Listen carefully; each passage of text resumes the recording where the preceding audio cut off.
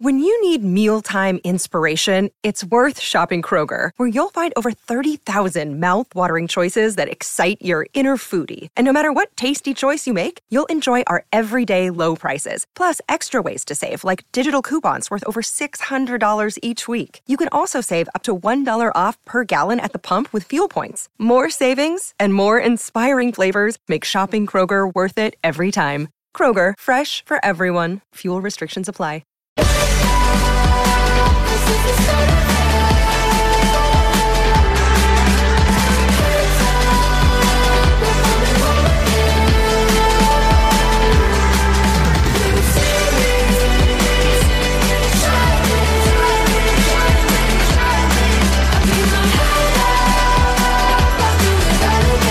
Well, that is Do It Again by Benny. That is the World Cup theme song, and man, has it trumpeted itself around these parts for the last 4 to 5 weeks in a magic show which is reaching the end, its climax, which I'm sad to say I'm really going to miss. It has been a wonderful spectacle, and I'm sure enjoying it too has been Dr. Michelle Cox. Dr. Michelle Cox has a PhD in physical activity in children, actually, gained that from the Auckland University of Technology. Michelle Cox is also a former football Fern with 20 appearances under her belt and 9 goals. And last time we spoke to you, Michelle, we were speaking to you on the morning of the game against Norway, and you were hoping for the very best. You got that. Have you got everything you wanted out of this tournament? Oh, it's been amazing. Oh, I can't even describe it. Having worked, a lot of us, for over 50 years on trying to convince everyone this is a great sport for women, it's finally come to realisation. And that Norway game, last night I was at Equalise, and Jacinda said she sobbed for 2 hours after the first game against Norway, and so did I. Tell us a wee bit about Equalise, Michelle, before we get on to the tournament proper. Can you tell us a wee bit about Equalise? So Equalise was an initiative by New Zealand Story, who put together a program of events for 3 weeks before, well, I think it was 3 weeks before this tournament, which culminated in a grand final last night with Natalie Portman, who's just formed Angel City FC, which Ali Riley, our captain, is the captain of, and Fatma Samora, she's the General Secretary of FIFA, Ruby Tui, and Jacinda Ardern, and it was a sensational evening. The vibe in there was it was so insightful, it was fun, but very also loving, which is, it was just an incredible evening. Well, the football itself has been able to cash on this massive wave. Just getting back to the football, Ferns, after Norway it didn't quite go to plan when they had a golden opportunity, but overall, did they achieve what you wanted them to achieve in terms of setting this tournament alight for New Zealand people? Oh, they did that in the first game, and that's clear. I think with the comments on the people it affected, it made people want to come to see more. I think for our team, they performed really well. We've got a few adjustments to make, and they will go forward to the Olympics knowing what they need to do, and that's a really good thing. But just seeing, sorry, I keep harping back to this, but seeing the excitement of the people and listening, for me as a person who went through years of no one caring about what we did, to hear people speaking in cafes and overhearing them going how excited they are and how they want to go to the football and they want to get tickets. It's so beautiful. Dr. Michelle Cox is with us this morning, folks, reflecting on something obviously very special to her. You can hear it in her voice, which leads to my next question, Michelle. I just wonder how we don't let this pass by, this wave, this enthusiasm, this love of the game, this new felt love by a lot of people, not pass by. How do we cash in on this? I think I think immediately we have to enact summer leagues to get those kids who are really engaged in this. This is boys and girls, because honestly I've seen so many boys who are enthralled with this whole event and wanting to play. My little next door neighbour, and so we need to do something immediately. Also, I would like to see a lot of investment into coaching, not just, and all of this I say, Smithy, I'm not the person who goes, we need just female people for female sports. We have so many men who are really good, well, better, not better than women, but they're better at coaching women's sports than they are at men's sports. So I want to see everybody involved that wants to be involved, and that will be the critical element, I think, that making sure all the kids that want to play can.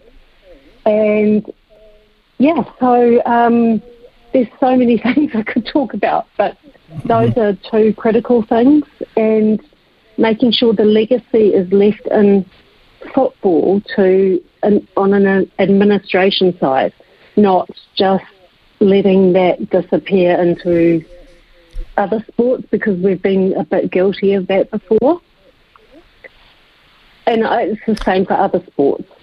So I just want to see that the admin is upskilled to be enabled to do that with the clubs, with all the parties that are involved in football, and the same for other sports, that they have that ability to build their own administration. Okay, so Michelle, that goes back to, for me anyway, instituting this Football New Zealand. I read alarming stories there that from a couple of outlets that their treatment of the former players of your ilk and earlier, that perhaps wasn't up to scratch. Is that the case, or has that improved as the tournament's gone on, your recognition? No, I think there's... no, it definitely wasn't ideal. And I think New Zealand football will acknowledge that. And I think what I hope as part of the legacy of this is that there is more consultation, more involvement, because these are the people, and it's not just women, it's the All Whites. Like when I went down to Dunedin, I was with probably 3 or 4 ex-All Whites who were just as passionate as we were about making sure we build the game, but together, right? So, and it's the same. My friends are all, there's obviously a lot of, we used to train with the All Whites, would you believe, back in the late 80s. We had joint training sessions, and it built a community that you can't break down now. And these are the core people who will help in anything. And this is what I want to see in the future, is more involvement of those people. Right, let's... and you would have had the same in cricket, right? Yep. Yeah, look, if I was to interview Debbie Hockley, or, at the conclusion of the last Women's Cricket World Cup, which was held in New Zealand, I would imagine this interview would be pretty close to word for word. They didn't, I don't think they were able to cash in to the level that perhaps they should have.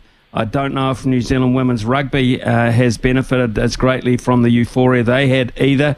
But I'm pretty sure, just on numbers alone, football will be able to do that. And on a global scale too, Michelle, it's hard to argue Yeah. with what you're seeing and what you're watching and the level of interest. That women's football now is very, very justified in asking for a bigger piece of the action. Yeah, no, I totally agree with you. Like, some of us have been saying that for years, but it hasn't been quite translated to the action, as you said. But this is evidence. And it was the same with the 2008 Under-17 World Cup with the Under-17s. The strategy behind that was to change the media perception of football not being kick and giggle. And it worked, and the media was fantastic. In fact, again, we all cried when Japan went out of the tournament because they're such an amazing team. And I saw media people crying, going, "Oh my God, I can't deal with this." And it's the same. Like, they were amazing, but that's what happens. And when you've got, and this is what I'm so proud of, we've come to a point in women's football. There's always been participation around the world in terms of, I think there are only 3 countries that aren't playing women's football, but on the competitive level, we've now got the smaller countries coming through and going, "Hey, we're putting our hands up, we're pretty bloody good also." So you can't, and this is the problem with the next 2 semi-finals, I can't pick a winner because they're all amazing teams who on their day can win. What I've enjoyed about it is the conflicting styles that you can watch as you see these teams progress. And there's a real conflict tonight for me. Spain, who have got a lot of flair, they've got a very strong midfield, but they've got to break down Sweden, who defensively absolutely superb. So if you advise someone tonight, you say it's very hard to pick a winner, but who would you be thinking will travel on from Eden Park tonight? Well, it's so weird. I've asked all my friends who are ex-All Whites, ex-football fans, what they think, and all of them are going for Spain. But I have this reservation that there's a reason why Sweden have performed consistently over so many years. And yes, they're the traditional physical style of the European teams, and they're great on set plays. They're very dangerous on transitions, but as you said, Spain are technically brilliant. They've got 2 outstanding players, and this is what I think we missed with New Zealand, and this is what we need to work on. And Japan did this brilliantly against Spain, is that midfield pass that penetrates the defence line and the striker knowing where to run onto that. They were absolutely lethal and clinical in that. So that's what I think we're missing, and that will be for me. What happens tonight, because it's all good to play beautiful football, but if you can't get that last finishing touch, then it's not going to work. Absolutely, totally agree. Australia have had that euphoria of one of the great penalty shootouts of all time the other night to come down from it and rebuild again. But having said that, England have been through a penalty shootout as well themselves to advance, and that was touch and go as well. How do you see the host, Australia? Could this be a fairy tale? And there's going to be a new World Cup winner, whoever wins this. There'll be a new name on the trophy. But could it possibly come to this part of the world?